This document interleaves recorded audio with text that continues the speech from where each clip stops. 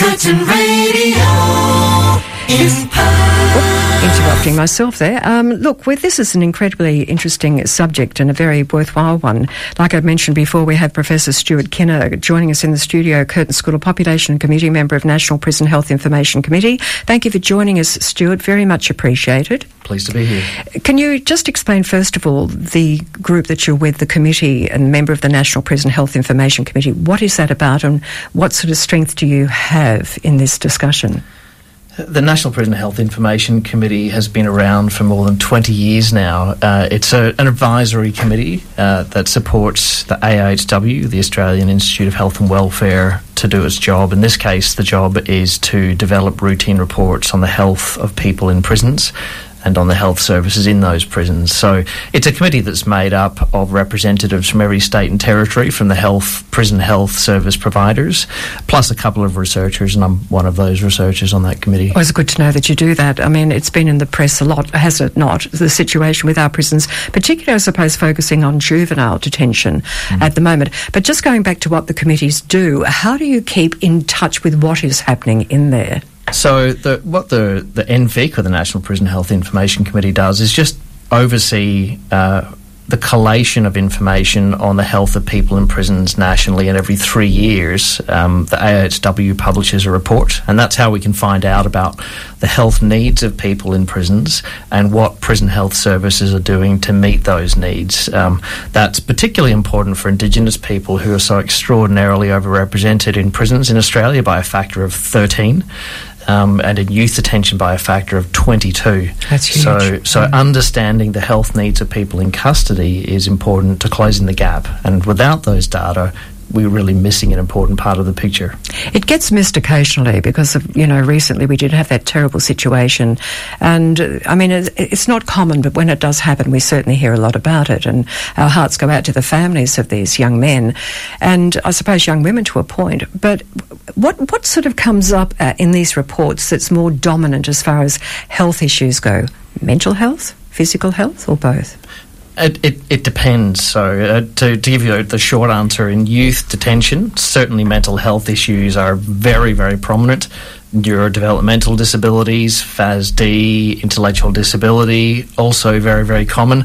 And importantly, those issues co-occur. So most young people in detention have multiple complex health and health-related needs. So it's a very, very high needs group. And, of course, that's an important part of the reason why they're in detention. I was about to ask you that. In the first place. Yeah, that's exactly right. And that's a community problem, isn't it? Which is either wider spread than we imagined, or it's getting reported more often. But it just seems to be the case. I mean, we've mentioned this before with the Queensland juvenile crime spree at the moment. And where are they going to go, these young people? Where have they come from? Why are they doing that? Sure. Look, there's a bit of a gap sometimes between the evidence and what we hear in the media about these issues. There isn't an epidemic of youth crime. There are certainly some really concerning issues happening about young people engaging in antisocial and sometimes dangerous behaviours. But it really isn't the epidemic that we might sometimes think when we look at the mainstream media. It's the reporting, I think, sometimes. The concern, the interest in the reporting has certainly increased. And the important thing to think about here is that youth justice and youth detention in particular is really the end. It's the end of the road for damaged and vulnerable young people who've been failed by every system that precedes it. We often talk about the school-to-prison pipeline, where young children in very difficult circumstances disengage from school. They go through child protection. They end up in contact with the police. They might be homeless. They end up in the youth justice system. They end up in detention. They end up in prison. And it's a tragically predictable trajectory. And so the solutions are not about toughen crime. They're about addressing the needs of vulnerable people. I was about to ask that of you. If we know that the ultimate result is that they probably do end up in care and their life becomes a cycle, why aren't we picking up this disruption in their lives earlier? And why aren't we as a society moving in earlier? We know it. Why aren't we doing it? That is the million-dollar question. Look, we know it and we underinvest. Yeah. It is complex and it is political. And so the further upstream we go, the better. But the further upstream, the less concentrated our investment. Because if we were to have a look at inequities, there's many children who enter preschool with disadvantage, with challenges before them. Ideally, we'd be intervening at that stage, and not just for the children, but for their families and for their communities. Why is it political? Why should that be an issue? When you see children at a very young age, and you can pick it up, teachers can see it happening. Yeah. Look, why is it political? There are two answers to that question. The proximate answer is that people are scared of what they see as antisocial, criminal behaviour that potentially is a risk to them or people they love, and that's totally understandable. The broader picture answer, though, is that we have a machine fuelled reciprocally by media and politics that drives this apprehension that there's a major crime problem. Like all societies have crime. Yeah, of course. Incarceration rates vary enormously around the world. And it's not because the amount of crime varies, it's because our policies for responding to behaviours that can lead people into custody are so radically different. Unfortunately, Australia is going in the wrong direction at the moment. Unfortunately, we're moving in the direction of the mass incarceration that the US in recent years has so famously recognised has been an abject failure. So when a teacher recognises and sees in her class that she's got children that perhaps are behaving erratically, and there's signs, okay, there's obvious signs, where should she go from there? And I mean, is it the intrusion that people hold back? They don't want to get involved? Government departments, why can't they? Can the parents sue the government? I mean, what's stopping that? I mean, you don't want to take children away from families. I understand there is all of that. But like you said earlier, it's a guidance to the family as well as the children. At that time, if that could happen, it sounds a bit fairy tale, I know, but if that could happen, would be great, wouldn't it? It would be fantastic. Look, I mean, these are big questions that you're asking, and the problem, of course, is that the solutions are expensive. The downstream benefits of those solutions but it's expensive at the other end. Are much, it's a cost-saving net. However, those savings are yielded when that generation of young people become well-adjusted adults that are contributing members of society who've had their mental health, their social issues addressed. That timeline, unfortunately, doesn't align well with our political realities of a 3-year election. It's got to be rethought. It really has to be rethought.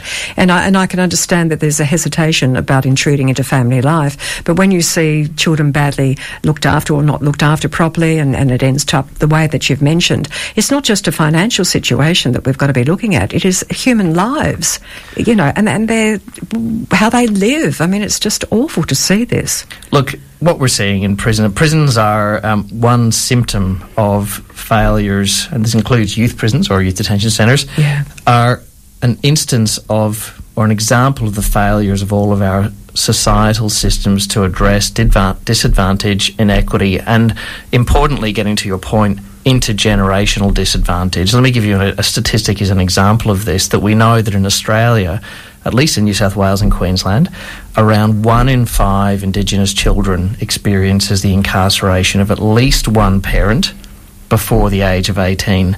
And now that's one of the tragic reasons why we have this appalling overrepresentation of Indigenous people in the criminal justice system, because disadvantage begets disadvantage, stigma begets stigma, racism begets racism. Right. And so what we need to do is invest in mitigating that. Unfortunately, the investments that we have at the moment in the Australian prison system, about $6 billion a year in net recurring costs at the moment, the evidence is clear that those investments are compounding the problem. Of course. So we're spending, for anyone listening, $6 billion of your tax dollars every year making things worse. And if that could be used, even part of, in very early stages, keeping in mind the family's setup, you can't intrude and say you're not treating your family properly, and all sorts of things arise from that. So there's got to be good minds out there that can come up with something, I hope. Look, there's good minds and there's good evidence. It's really about the uptake of that evidence. Just one instance of what you're talking about is a thing called justice reinvestment, which is just the notion that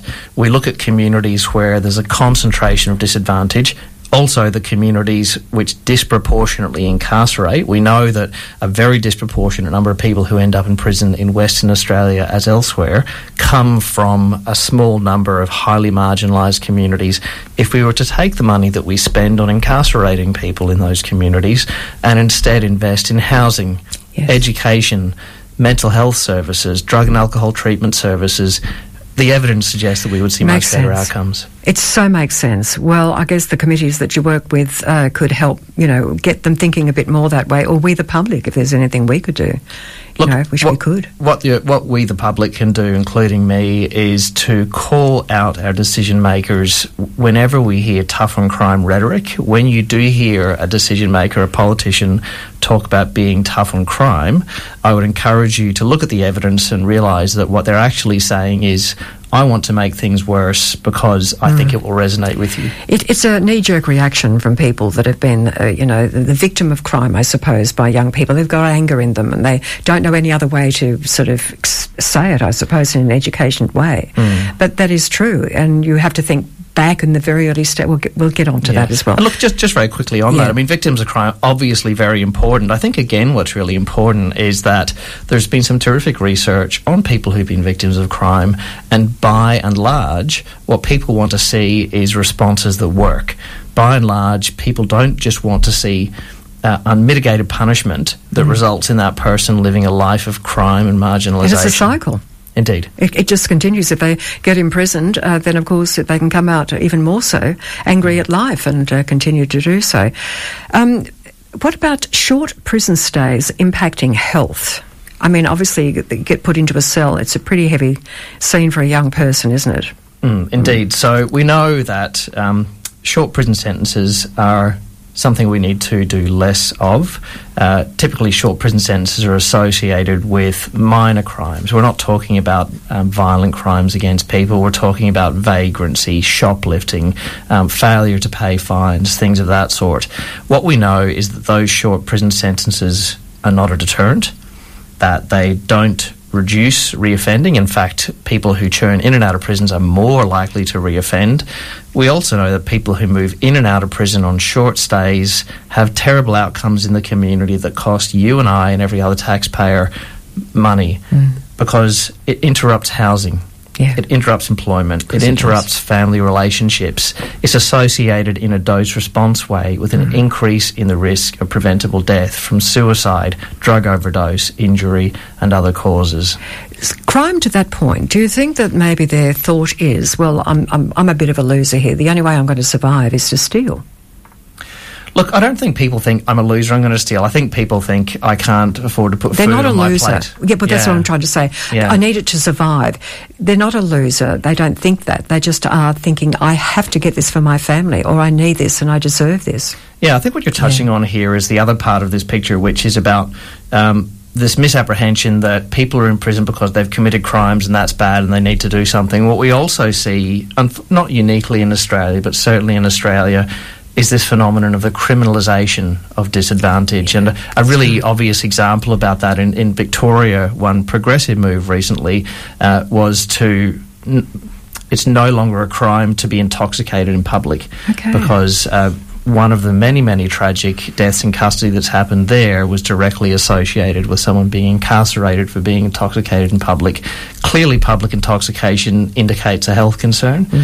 It is not a crime, but it's been criminalised. Yeah, good. Well, that's a start. What about, you did mention earlier, the overrepresentation of Indigenous people, and that's a huge area that you touched on that could be looked at. And it's being discussed pretty much on a daily basis, isn't it? You know, we had the yes-no vote recently. Whether that would have made a difference, who knows? But there is a lot of money going into that area. It's obviously not enough. It's not even a matter of how much money is going in, but where it's going and who's deciding where it goes. I think people discuss that. Certainly not saying anything new, but to a reasonable extent, the solutions to these issues come from communities, including Indigenous communities. And so I talked before about justice reinvestment and empowering Indigenous people and communities or not disempowering Indigenous people and communities from making their own decisions about how to respond to social and health and welfare issues in their communities is almost certainly going to lead to much better outcomes. But they have to know how to do it, though. I'm not saying that they're illiterate or anything, but there is a situation where they have to know, and we're asking them to live a certain way. That's the way of life today, isn't it? Live well, be healthy, don't drink too much, no domestic violence, all those areas.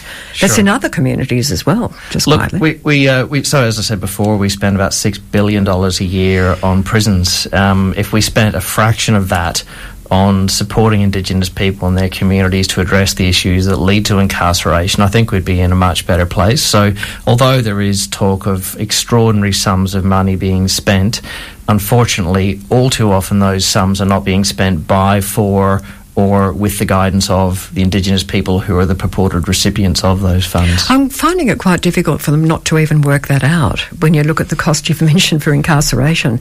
If money was spent in other areas to help educate in the earlier stages, I might now be naive here, but it seems obvious if you guys know it, why don't the PAL makers know it? Look, I think our politicians do know that. It's difficult for multiple reasons. The first is that a lot can change in a generation, and the second is that one thing that will almost certainly change is that the person in power now will not be the person in power in a generation. I know what you're saying. Yeah. That is the problem. So that's the federal government's role, is what you're suggesting, that is looked at. Opposing governments should come together on these issues. Indeed. Look, I think, one of the issues that we've drawn attention to is that criminal justice systems in Australia, being a federation, are all run by state and territory governments. But this is clearly a national issue. It's a global issue, but it's clearly a national issue, and it's one in which the federal government has had very little involvement until recently.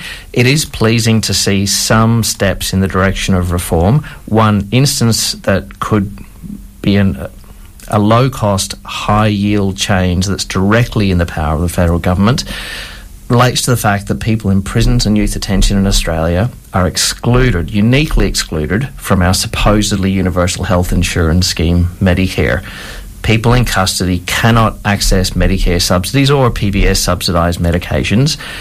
Now, that has a raft of deleterious outcomes. One really pointed one is that Aboriginal community-controlled health organisations, which are key to achieving better outcomes for people who are exposed to incarceration, cannot do inreach. Even though those organisations are funded to provide care for people released from prison, they can't go into prison and engage with people there because there's no Medicare subsidy, which is the core source of funding for those services.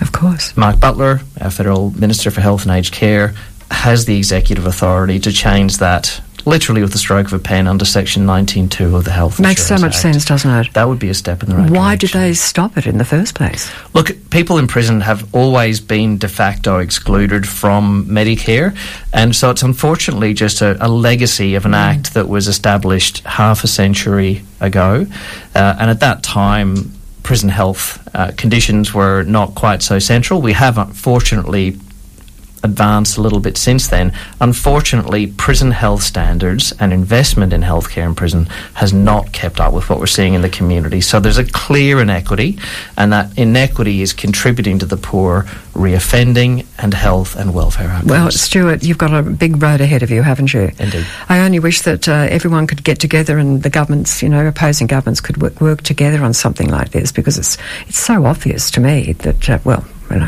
always sounds easier, doesn't it, than when it's done. Just finally, Casuarina, is there the juvenile detention has been there for some time, and now they're thinking of moving juveniles away from Casuarina? Look, I probably don't know any more than you do from what I've seen in the media. So WA, despite being an extraordinarily large state, has only one youth detention centre at this stage at Banksia Hill, which is a problem. It concentrates a lot of young, very, very challenging people from all over this enormous state. Of late, a small subset of those children who've been branded as difficult have been moved to a maximum security adult prison, Casuarina, and we did tragically see a young person lose their life there not that long ago. Now, yes, those children are very challenging. We're spending over $1 million per child per year to hold them in custody. What we should be doing is spending the money in ways that achieve better outcomes. The command and control approach does not work. We learned this after the Royal Commission from the Dondale events in the Northern Territory in 2017. We don't seem to have learned it everywhere else in the country. Why we take so long, I don't have any idea. Yeah, it's a big subject, and it's one that we all should be looking at very closely. Thank you, Stuart, so very much. My pleasure. Professor Stuart Kenner joining us. Curtin Radio.